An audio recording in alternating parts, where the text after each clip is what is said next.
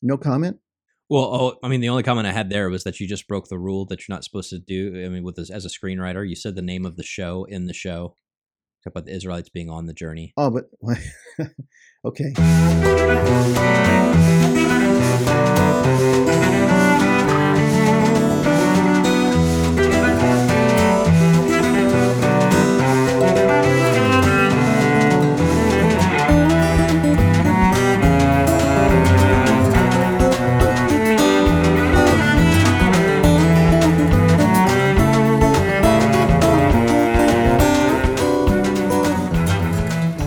Hello and welcome to another full-throated episode of On the Journey. I'm Matt Swaim along with my colleague Ken Hensley, and we are with the Coming Home Network. And if you don't know much about us, please do come visit us at chnetwork.org. We are a network of people who have come into the church from various backgrounds, people who are interested at the church at various levels, and we even have an online community that you can join and talk to people who are in situations similar to yours. So go to chnetwork.org, click on connect, and click on the online community. Ken and I hang out there all day, and we'd love to see you.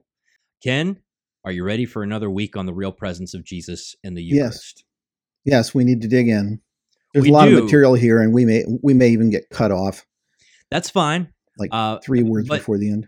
The good thing about this episode and some other episodes that we've done like it in the past is that this is one of those times where we kind of get the sense, or we're not diving in so much on zeroing in on one little aspect of something, but really kind of feeling the weight, sort of like the cumulative effect of kind of what the early church tells us and what Scripture tells us on this issue. Yeah, we have been going on from various angles about the Eucharist, and so we decided last week to do some summarizing. We kind of summed up, as it were, the most important elements of the case for the Eucharist being viewed as a sacrificial memorial meal, as a memorial sacrifice. And this week we're looking at the real presence of Christ, but there's too much material, so it's going to be this week and next week, okay? 2 parts on this to sum up our argument for the real presence. Are you ready? I'm ready, Ken. Yeah. Let's rock and roll. So step 1, it began for me, once again, and I realize I come back to this again and again because it's true. It began for me when reading the early church fathers, as well as historians of the early church, I found myself becoming convinced increasingly that the real presence of Christ in the Eucharist was the faith of the church, that it had been the faith of the church from the beginning in both East and West, and really all the way up until the time of the Reformation. Now, I've had many conversations with Protestants and evangelicals about this, and it's common, I find, for Protestants who take the Lord's Supper to be a symbolic meal of remembrance and nothing more, what I believed when I was a Baptist. It's common for them to argue, or to try to argue, that the early church was, Ken, the early church was all over the map on this issue of the real presence. There was no consistent teaching. There were all sorts of variations and views on this kind of thing. No common position. And I don't believe that this can be seriously maintained. It just can't be. In his essay on the development of Christian doctrine, the great St. John Henry Newman famously said that, and I'm quoting him, "History is not a creed or a catechism." So you can't look to history to see things as laid out, A, B, C, D, conclusion. History is not a creed or a catechism. It gives lessons rather than rules. Still, no one can mistake its general teaching. Bold outlines and broad masses of color rise out of the records of the past. They may be dim, they may be incomplete, but they are definite. And my conclusion was that if one reads Saints Clement of Rome, Ignatius of Antioch, Justin Martyr, Irenaeus, Tertullian, Cyprian, Ambrose, Augustine, if you read these people straight through, then what Newman says here will be found to be true of the Eucharist. That is, bold outlines, broad masses of color will rise out of the records of the past. They may be dim, they may be incomplete, they may not be perfect, but they are definite. They paint a definite picture. And the picture that they painted for me is this: the church from the beginning believed that the Eucharist is the body and blood of Christ, received as supernatural food. In fact, St. Ignatius of Antioch referred to the Eucharist as the medicine of immortality. we would never have referred to the Eucharist as having any. Well, first of all, I would have never referred to communion as the Eucharist. The word was not in my vocabulary, but also wouldn't have understood it to have any kind of properties in and of itself. The value was in my own reflection, leading up to taking communion. But also, as you're reading this, I'm thinking about, this is sort of, in a sense, why we have a valuable resource in 4 Gospels instead of just having the Gospel of Mark and moving straight on to the epistles of Paul. Like, because Mark explains, the life of Christ in a certain way, and John explains the life of Christ in a certain way, and Luke and Matthew, you get sort of this big picture of kind of how the earliest Christians understood what was happening when Jesus came. And you get the same sort of sense when you read. They're not all saying the exact same thing, but you put it all together and you get this pretty clear picture of what they all thought about this particular aspect of Christian worship, the Eucharist. Yeah, that's a good way to put it. Yeah, that a picture, or Newman's words, broad masses of color arise out of the records of the past. Yeah, you get the picture, all right? So now, in our first episode on this series that was titled Facing the Fathers, we were able to quote much more extensively, because that was the point of the entire episode, than we can in this summary episode. But I've picked out a few of the most important early witnesses so that our viewers, our listeners, can hear them. And the first is St. Ignatius, the Bishop of Antioch, in the late 1st century, early 2nd century. Okay, now again, St. Ignatius was a disciple of the Apostle John. He learned his faith from John. And one of the things that Ignatius was dealing with in his writings, he famously wrote 7 letters to 7 churches, many of them the same churches that John writes to in the Apocalypse.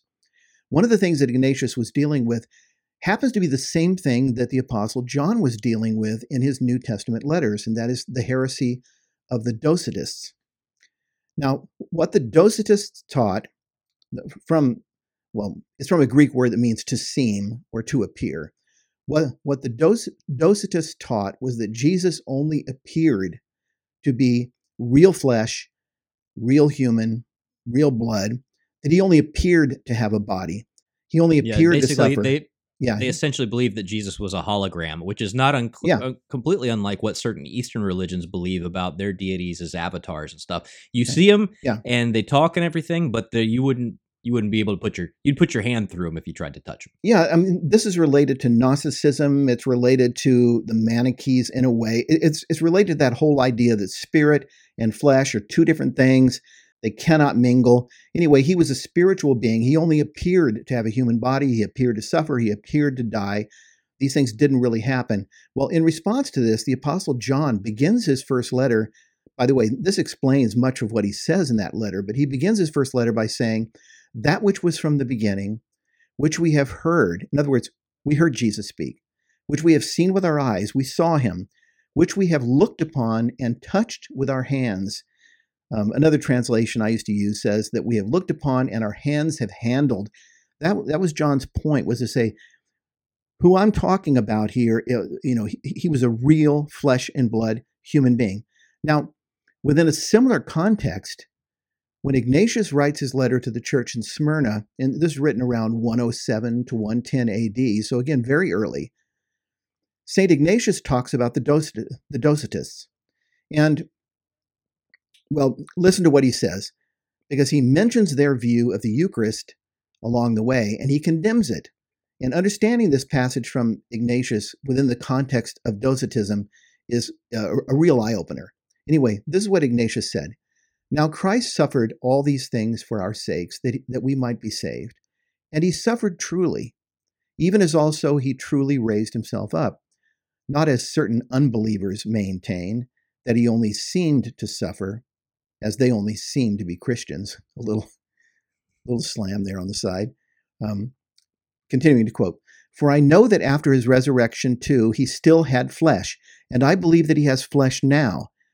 When, for instance, he came to those who were with Peter, he said to them, 'Lay hold, handle me, and see that I am not a ghost.'" You see, Ignatius is writing all of this with the Docetists in mind.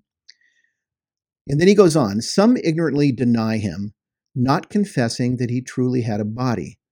They abstain from the Eucharist and from prayer, because they do not confess the Eucharist to be the flesh of our Savior Jesus Christ, which was offered for our sins, and which the Father in his goodness raised up again.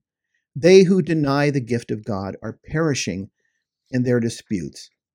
So just notice at this point that to one of the earliest, one of the greatest bishops, saints, and martyrs in the history of Christianity, the first, by the way, to refer to the church as the Catholic Church, it was Ignatius.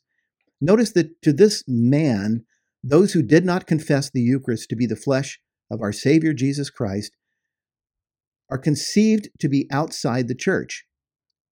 They're conceived by Ignatius to be those who are, quote, perishing in their disputes, unquote. There's our first quote, okay? But now here's one from Justin Martyr, one of the earliest great Christian apologists. Writing around 150 AD, this is what Justin said, "For not as common bread or common drink do we receive these, but since Jesus Christ our Savior was made incarnate by the Word of God and had both flesh and blood for our salvation, so too, as we have been taught, the food that has been made into the Eucharist by the Eucharistic prayer set down by him, and by the change of which our blood and flesh is nurtured, is both the flesh and blood of that incarnated Jesus." And that's from his first apology. You know, he's writing around 150. You mentioned that St. Ignatius is writing just a little bit after the turn of the, of the century. So he would have been alive. Most of St. Ignatius's life is lived during AD single digits, meaning that, we often think that, those who thought that perhaps the church went astray after the last apostle died, in order for Ignatius to be talking like this, it would have had to have gone astray during the lifetime of some of the apostles. Yes. In order for Ignatius to be actually speaking wrongly in this regard. Yeah, for him to be a heretic. These are early sources. For him to be a student of John and then be a heretic by 107, 110 AD, and a pretty radical heretic. Okay, but one more quote from St. Irenaeus, the bishop of the church in Lyon, southern France, and the first great biblical theologian in church history. Now, he's writing around AD 180, and listen to how he describes the Eucharist. Just as the bread from the earth, receiving the invocation of God, he's talking about the Eucharistic prayer again, is no longer common bread, but the Eucharist, consisting of two things, the earthly and the heavenly, so our bodies, receiving the Eucharist, are no longer corruptible, but have the hope of resurrection to eternal life. He's describing the Eucharist again as a medicine of immortality, of something that actually helps us, something that gives us grace. Anyway, this point of view continues on through the centuries from there, all the way up really until the time of the Reformation. So, as it was becoming clear to me that this had been the faith of the church, again, both East and West, and essentially all the way down to the 16th century, here were a few of the thoughts that were running through my mind while still a Baptist pastor. St. Irenaeus wrote that the apostles, we've quoted this often, referred to it, that the apostles deposited their teaching into the church like a rich man deposits his money into the bank, so that anyone who wants to know what the truth is, wants to know what the apostolic teaching is, can go to the church and get it. They can find it in the church. Well, here I was facing Saints Ignatius, Justin, Irenaeus, and then on and on and on, men who had either learned their doctrine directly from the apostles or from those who were very close to the apostles. And this is how they viewed the Eucharist. This is what I'm facing, okay, as a Baptist. This is how they viewed the Eucharist. And the question that came to me was a simple question, Matt. If the apostles themselves had taught what I taught and what I believed, if they had taught that the Lord's Supper was a simple, symbolic meal by which we remember Christ and we proclaim his death until he returns, if therefore the teaching of Saints Ignatius, Justin, and Irenaeus was an heretical innovation, some heresy, and not what the apostles had taught, how likely is it that we would not find in the early church some massive debate over this issue? This is a key point, and this is a point that, for instance, you'll run into some Christians who try and, maybe their denomination started in the 1800s or something, but they'll say, well, the reason we've been around since the very beginning, but the reason you don't see evidence of us is because the early church eradicated the memory of us. They suppressed everything that we taught. Well, if that's the case, then why do we have so much information about the Gnostics? That St. Irenaeus spends his entire efforts in against heresies just ripping to shreds, or the Marcionites, which St. Irenaeus spends a lot of time on too, or the Docetists, as you just mentioned, or any number of heretical takes on who Jesus Christ is. These are the same sources. When you're talking about Justin Martyr or Irenaeus or Ignatius of Antioch, these are the same sources that prove to us that from the very beginning, the early church really did believe that Jesus is God. Yes. These same guys are the guys that you go to if you want proof that the early Christians really did believe Jesus is God. Well, they also believe this about the Eucharist. Yeah, you're exactly right. So if you want to get around this great cloud of witnesses by saying, well, they've eradicated the record, they're the original cancel culture, and they took all the evidence of belief in the real presence. I mean, they took all the evidence of belief in the Lord's Supper as a mere symbolic meal, and they eradicated all of it and made it look like everybody believed in the real presence. Yeah, you're exactly right. That doesn't make any sense because, in fact, by one counting, one of the early church fathers lists something like 108 heretical groups that were in existence early on in the church. And in reading the early church fathers, yes, you find them dealing with the Gnostics, the Marcionites, the Donatists, the Nestorians, the Ebionites, the Apollinarians, on and on and on. And so why is there no debate about the Eucharist? And bear in mind also that in the same context of, presenting the Eucharist as the true flesh of Christ, what it's actually being presented as is an argument against people who are denying the incarnation itself, right? So Ignatius of Antioch is defending not only the Eucharist but also the incarnation, kind of in the same breath. That these people who are denying the Eucharist are also denying the incarnation at its most basic theological level. So this is all wrapped up together. And that's why the question that was coming to me was, why no debate? Sure, there are instances in the early church fathers of the bread and wine being described as signs, being described as symbols, the bread and the wine, but never only symbols and signs. So why isn't there some important bishop, is what I was thinking, some important apologist, some great saint standing up in the early centuries and saying, the real presence of Christ, are you guys kidding me? This isn't what the apostles taught. This isn't what we learned from John and from Matthew and from Paul and from Peter. This isn't what they taught. Instead, nothing. You just have this universal kind of faith. In fact, instead, we find historian of doctrine J.N.D. Kelly writing, this is an important quotation. Eucharistic teaching, he says, it should be understood at the outset, was in general unquestioningly realist. That is, the consecrated bread and wine were taken to be and were treated and designated as the Savior's body and blood. And then, while the late Yale historian Yaroslav Pelikan, I'm always thinking this guy has the worst name in history. I'm wondering what his. I think it's kind of. It's kind of awesome, name, but I'm thinking of his buddies in junior high. Yaroslav Pelikan, or something, like all the. Well, I mean, the Pelican part's cool. Anyway, he was a great, and he was a Lutheran historian, great historian at Yale, Yaroslav Pelikan. In his book, The Emergence of the Catholic Tradition, he mentions those who came close to speaking at times as though the bread and the wine were to be understood as signs and symbols. He's referring really to the Alexandrian theologians, mainly Origen, Clement of Alexandria. And those guys down there, you got Philo in Egypt, those guys down there were the ones who were all into symbolizing and whatnot. So anyway, he mentions those who he says came close at times to speaking as though the bread and the wine are to be understood as signs. He concludes his discussion of the topic with these words, again, an important quotation from a world-class historian.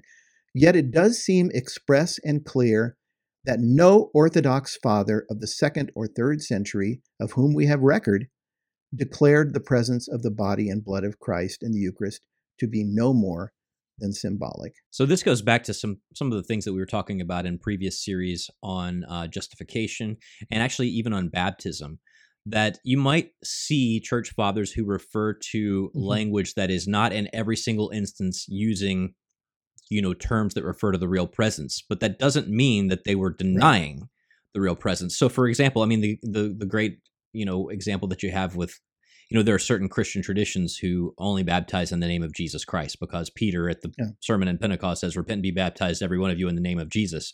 They're like, well, they used to baptize in the name of Trinity, but it's clear at Pentecost that we are only supposed to what Peter's doing. He's not denying Trinitarian baptism. He's using the shorthand form of saying something about Trinitarian baptism. And you find that in the Fathers, where not every single one of them is saying as explicitly as Ignatius or as Justin Martyr what's actually happening there.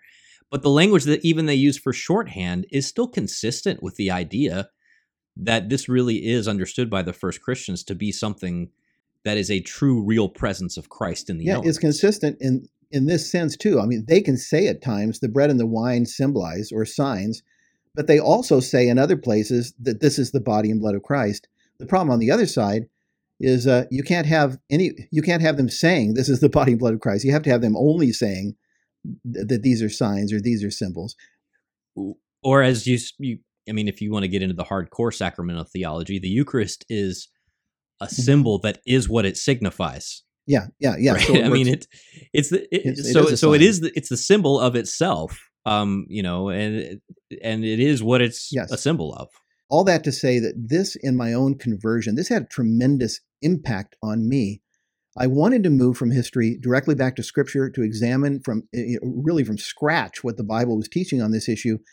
But I knew at this point, it's like I had turned a corner in my epistemology, if you will.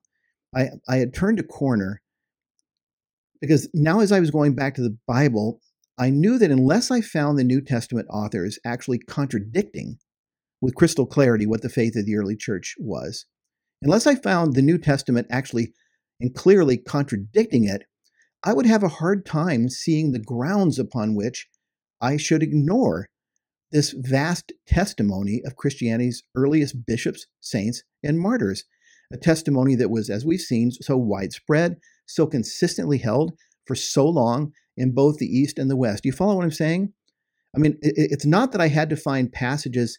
It's not that if I didn't find a passage in the New Testament that said flat out, we believe in the real presence of Christ in the Eucharist. It wasn't that I needed to find a passage like that to support the early church fathers. What I needed was to find a passage that flatly contradicted that in order to be able to ignore the witness. I would have to have the apostles come out and say, the Eucharist is a symbolic meal of remembrance and nothing more.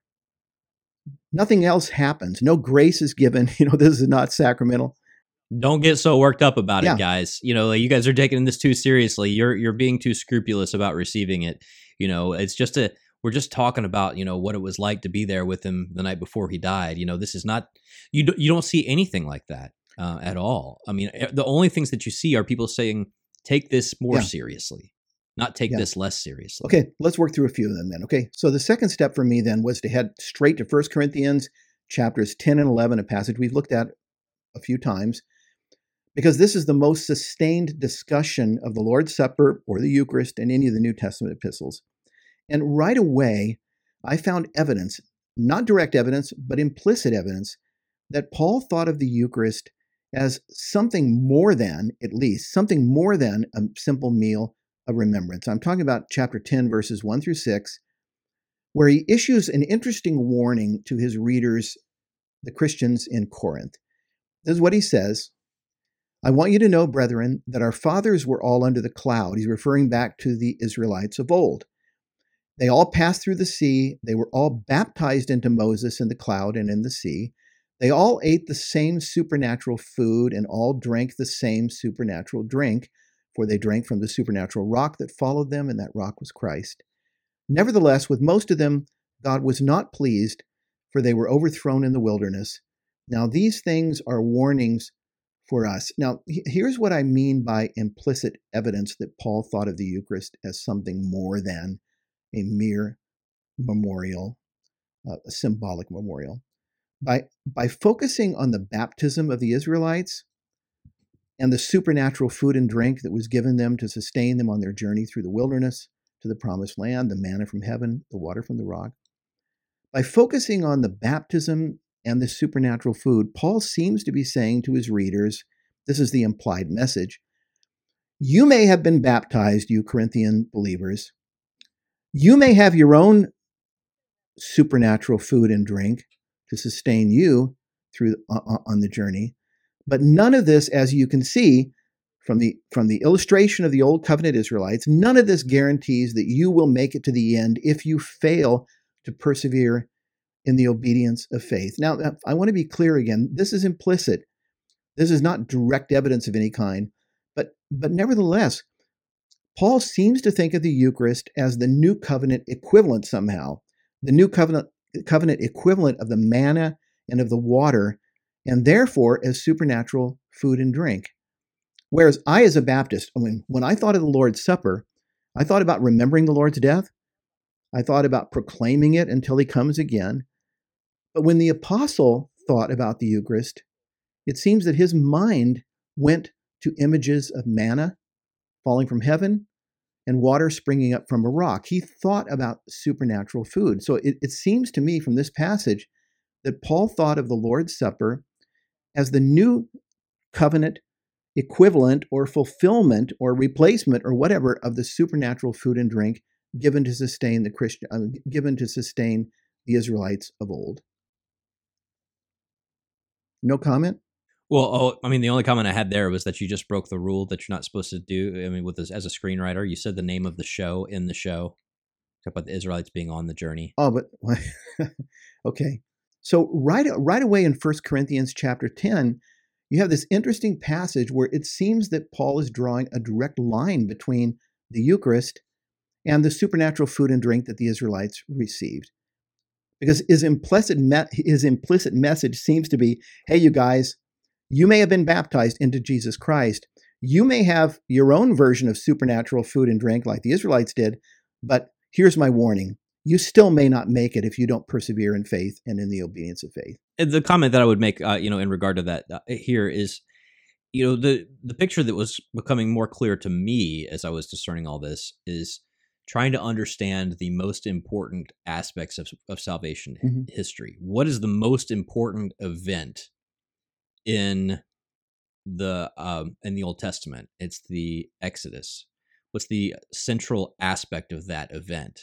It's the Passover, right?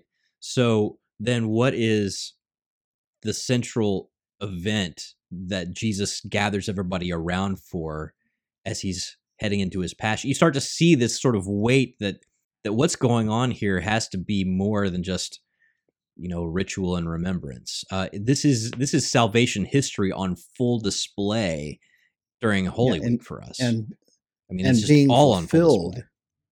So the Exodus of the Old Covenant, which brings the people out of slavery in Egypt, becomes an exodus by which we are saved from sin and death. Then the baptism of the Israelites, which unites them with Moses in the Red Sea, becomes a baptism that actually unites us. Paul Romans 6. Unless we think that we're taking it a little bit too literally, this is exactly how Paul and Peter and John talk about this stuff when they refer to the Old Testament.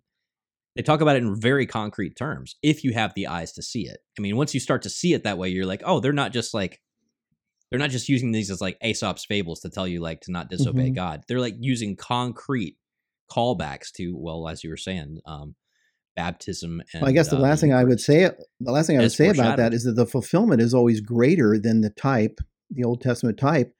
And so if the fulfillment of the Exodus is greater, if the fulfillment of the baptism into the Red Sea when Moses is greater, then why wouldn't the fulfillment of the Passover memorial that was held every year in the Eucharist be greater rather than being just the equivalent, that is a simple memorial? Which is also an interesting argument for the papacy. If the anointing and the authority given to David and his lineage is big, then how much greater would the promise that Jesus gives to Peter be, right? How much more concrete and fulfilled would that be? So yeah, it's the answer to a whole lot of sacramental and theological stuff in the Catholic Church. Just one more. If a pillar of cloud by day and a pillar of fire by night leading you through a literal desert is great, how much greater then is to have the Holy Spirit living within us and causing us to walk in his ways as we move through the journey along the wilderness and desert of this land. Yeah, all this paints a picture that when we're talking about the real presence of Jesus in the Eucharist, that this is God was truly present to his people in all those moments and signs, and they were all building to something. Yes. And Jesus himself instituted the thing that they were Yes. building toward. Okay. A couple more passages in lot. First Corinthians. A couple of verses later, we come to chapter 10, verses 16 and 17, where Paul writes, "The cup of blessing which we bless, is it not a participation in the blood of Christ? The bread which we break, is it not a participation, a koinonia, a sharing in the body of Christ? Because there is one bread, we who are many are one body, for we all partake of the one bread." And the simple comment I want to make about this passage is that while what Paul says here certainly would be consistent with the early church's faith in the real presence, by saying that we share in the body and blood of Christ, I don't think that this is a good passage to use as evidence of belief in the real presence. It's not a proof text. Well, right? This wouldn't be your one thing. Well, I don't even think it's a good verse to use. And the reason I don't is because he immediately goes on in verse 18 to talk about those who eat from the sacrifices made on Jewish altars, participating in those altars, using the same word koinonia, how those who eat the sacrifices made on pagan altars participate, same Greek word koinonia, share in. So my point is, unless we want to say that Paul is teaching the real presence of the pagans on the pagan altars and on the Jewish altars, then I don't think he's talking about the real presence in verses 16 and 17. You follow what I'm saying? On the other hand, though, so I don't think 16 and 17 is a passage to demonstrate the real presence. On the other hand, in chapter 11, beginning at verse 27, Paul says some things that I would have to say seem somewhat over the top, on the assumption that he thought of the Eucharist as being just a simple meal of remembrance. This is where Paul says, "Whoever therefore eats the bread or drinks the cup of the Lord in an unworthy manner will be guilty of profaning the body and blood of the Lord. Let a man examine himself, and so eat of the bread and drink of the cup. For anyone who eats and drinks without discerning the body eats and drinks judgment upon himself. That is why many of you are weak and ill. Some have died, but if we judged ourselves truly, we should not be judged." And again, while you couldn't set forth this passage as, "Oh, here I have proof of the real presence of Christ," what Paul does say here, it's perfectly consistent with belief in the real presence of Christ. And I think it makes a lot more sense on that assumption. I mean, just think of what he says here. He's saying that to receive unworthily the Lord's Supper, the Eucharist, is to profane the body and blood of Christ. To receive unworthily is to drink judgment on oneself. Because of this, some are weak, some are ill, some have even died. I mean, it seems extreme for someone who thinks of the Eucharist as a simple time to remember and reflect. Yeah, and again, this goes back to, I remember as a kid, in various churches and evangelical, kind of non-denominational, youth group nights, you receive communion and you think, well, how am I supposed to take this passage? I know that it's a sin to take communion unworthily. How do I know if I'm maybe doing this unworthily? I mean, it's the kind of thing that haunts you as a kid if you don't have a context for, the whole sacramental economy of how the church sort of understood how, confession plays into all this, and examination of conscience plays into all this, and what it is that you're actually receiving is truly understood. It's the kind of thing that if you don't really have a concrete sort of theology laid out for you, you kind of don't know what to do with a passage sounds like that. Very serious, very serious, profoundly serious. And those are not words that he attaches to anything else. He doesn't say, if you don't, I don't know, whatever, if you don't give alms on time, then, you're going to drink judgment and you're going to die. Why does he say that about the Eucharist? Why does he use such extreme language? And my point here is simply this. As an exegete, I would not say, again, that this is proof. In fact, nothing that Paul says in this chapter is proof of the real presence, of a belief in the real presence, while everything he says in this chapter is entirely consistent with the faith of the early church. And I would have to say in chapter 10, verses 1 through 6, where he draws this implicit connection between the Eucharist and the supernatural manna and the water from the rock, that actually supports the faith of the early church. And certainly nothing in the chapter contradicts it. But weren't you making the point right before we went live here that you wouldn't expect, I mean, given the nature of the of the New Testament documents, you wouldn't necessarily expect them to explicitly come out and state everything. Well, I think that's partly because of how you understand, you and I both understand how the faith is passed on Mm-hmm. as Catholics differently than we would have understood it as you as a Baptist, me as a Methodist or a Nazarene. I would have needed to see, if it's not in the Bible. Well, I mean, the Church of Christ, the Restoration is, kind of have this saying, where Scripture speaks, we speak. Mm-hmm. Where Scripture is silent, we are silent. And that's sort of this under this assumption that in the Bible, Paul basically explains everything you need to know about how to be a Christian. When in fact, what Paul is explaining is how you stupid Galatians got it wrong about circumcision, or how you stupid Corinthians have gotten out of whack with your tongue speaking, and like all these other things. They're occasional letters, they're corrective letters.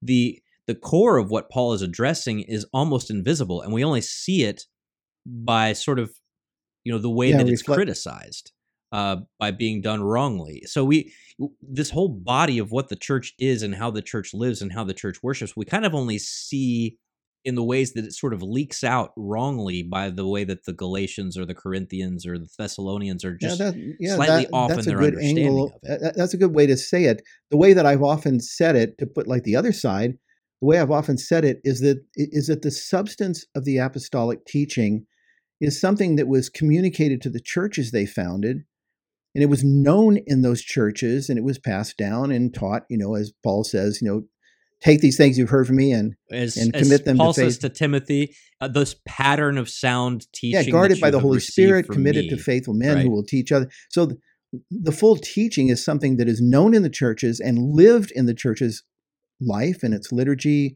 in its worship, and that this teaching is reflected in everything they wrote. It's reflected in their letters, but none of their letters, but their letters are not about describing the theology. Just like you don't find Peter just jumping up at some point and saying, "By the way, we believe in one God, eternally existing as three divine persons." You don't find them jumping up and defining theology, and so you see echoes of it. Yeah. Well, Ken, I mean, if people wanted to try and, 200 years from now, understand your relationship with your grandchildren, they might bring out the writings of Ken and say, well, I don't know much about their relationship, but it seems they did focus an awful lot on birthdays. Yeah, I just see birthdays in Ken's family.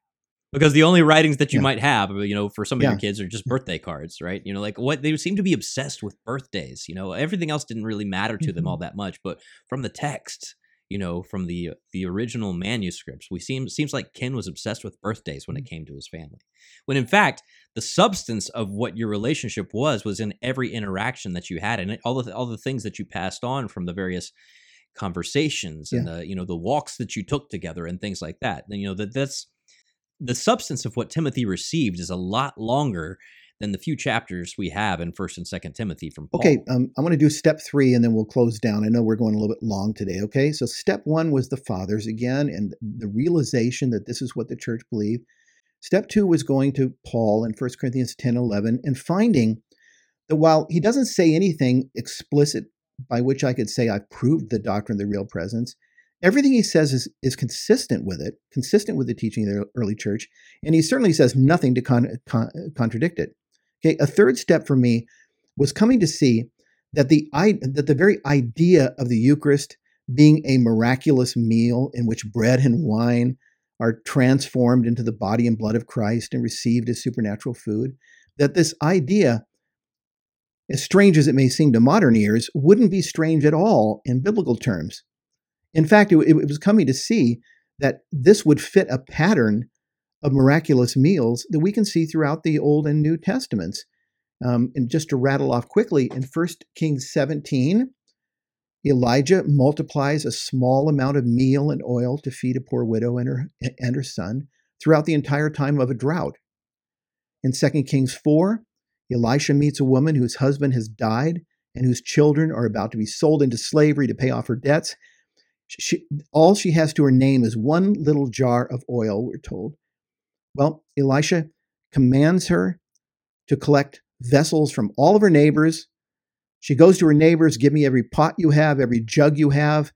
She brings them home, and Elisha miraculously multiplies the oil in her one little jar to fill every vessel she can find. In that same chapter of 2 Kings, chapter 4, Elisha miraculously multiplies a few barley loaves to feed 100 hungry disciples. And then when we come to the New Testament, we find Jesus transforming water into wine. I mean, incredible miracle, taking water and changing it into wine at the wedding feast of Cana. And then later on, Jesus takes 5 loaves, 2 fish, he blesses them, he breaks them, he miraculously multiplies them to feed thousands of men, women, and children. And then, and here's really sort of the epitome of this whole thing, something I'd never noticed before as well. When the gospel writers describe our Lord's actions at the Last Supper, they consciously pattern those actions, their description of those actions, after his actions in the multiplication of the loaves and the fishes. And what I mean is this: they use exactly the same 4 verbs. He took the bread, he blessed the bread, he broke it, and he gave it, which raises the question to me, why? What an interesting question. Why did the inspired authors of the Gospels consciously pattern Jesus' actions at the Last Supper after his feeding of the 5,000? Why? I mean, is this evidence that they viewed the Last Supper as another in this pattern that stretches all the way through the Bible of miracle meals? That there was something happening at the Last Supper? There was some kind of a miracle taking place at the Last Supper? Did the apostles believe that when Jesus said, "This is my body, this is my blood," that he wasn't exactly speaking figuratively or only figuratively? It just raises these questions. Because why did they pattern it like that? Why did they use the same verbs? Why did they make the Last Supper look and sound like this miraculous feeding of the 5,000? Again, this is something the fathers of the church believed. In fact, I'll close here with a short quote from St. Augustine, who famously said, "Christ was carried in his own hands. When referring to his own body, he said, 'This is my body,' for he carried that body in his hands." You talk about why wouldn't the pattern of miraculous meals in the Old Testament, why would we think that here at the Last Supper, well, he couldn't have done that, right? You fast forward, you rewind. So you're looking at John 6 in the discourse where Jesus is talking, so explicitly about this teaching of the bread of life and, my flesh is true food and my blood is true drink. If you rewind to the beginning of John's gospel, just a few chapters before, the real crazy thing that Jesus does, the real miraculous thing, is what John says in the opening Chapter 1 statement. Right. He says, the Word was with God, the Word was God, he was with God in the beginning. Through him all things were made. Without him nothing was made that has been made. And so the Word of God, how does God speak? How does God create? He speaks into existence. How does light come into being? God says, "Let there be light." You're telling me that God says, "Let there be light," and it happens? And I'm supposed to believe that Jesus says, "This is my body," and it doesn't happen? Or it can't happen. Or it can't happen. There's that connection that John is trying to make at the very beginning and remind us that the Lord of creation, through whom all things are made, is the one who's telling us all these things about the bread of life, and that he is the bread of life. He is the new manna. He is, we have to eat his flesh and drink his blood, and his flesh is true food and his blood is true drink. This is all the weight of, no one of those texts alone really did it for me. It was just sort of this cumulative weight of all of them that just starts to paint this picture that my theology as I had it had helped me a lot, but it was missing some key components to round out the whole picture about what was going on in Holy Communion. Or at least what was meant to go on. Yeah, and this issue of mystery, referring to the Eucharist as a great mystery, referring to all the sacraments as mysteries, I guess, which is how the Eastern Christians tend to. They're not like us. They don't need like fancy words like transubstantiation. They're just like, yeah, It's him. Yeah, they're not like, hey, let's look into Aristotle and see if we can find some categories that will help us understand. When I think of it, when God speaks material into existence, the material creation, I mean, here you have an eternal spirit speaking a material world into existence. I have no comprehension of how that happens. That's total mystery to me. And in the same way, it's total mystery to me how second person of the Blessed Trinity becomes is incarnate as a human being, takes flesh. Well, it's the same thing. I have no idea how bread and wine become the body and blood of Christ. But I know that this is the faith of the church. This was the faith of the church from the beginning. And so far, as we've seen here, there's nothing in the New Testament so far. That's why we have to do this in 2 rounds, and we'll be here next week too. Mm-hmm. There's nothing that contradicts it. And everything said is consistent with it if it doesn't explicitly say it. Right. Well, and, that's, you kind of got into the Ronald Knox argument there for a little bit, when people asked him why he would be, go out, believe all these crazy things and become a Catholic. He said, well, really the crazy thing is that the word became flesh and dwelt among us. If you can believe that, then all the other stuff is a cakewalk. So, yeah. Well, we've covered a lot, and we've gone a little longer than we usually go, but I mean, you can see why we had to split this into a couple pieces, but Ken, I'm excited about where this is going, and we are really, it's all kind of coming to a head, and hopefully the picture is getting a little bit clearer as to, why Ken and I believed what we did and why that was good, but it wasn't full enough, and how we kind of came to understand what the fuller picture was. If you appreciate this conversation, if you'd like to participate, then definitely go to chnetwork.org, comment wherever you like, subscribe to our YouTube channel, and share. But if you want to get into the conversations that Ken and I actually check up on more and comment on, head to the Coming Home Network community, chnetwork.org, and then click on Connect, and then click on the online community, and we would love to connect with you in there. In the meantime, Ken, thanks a bunch. We'll talk to you next week.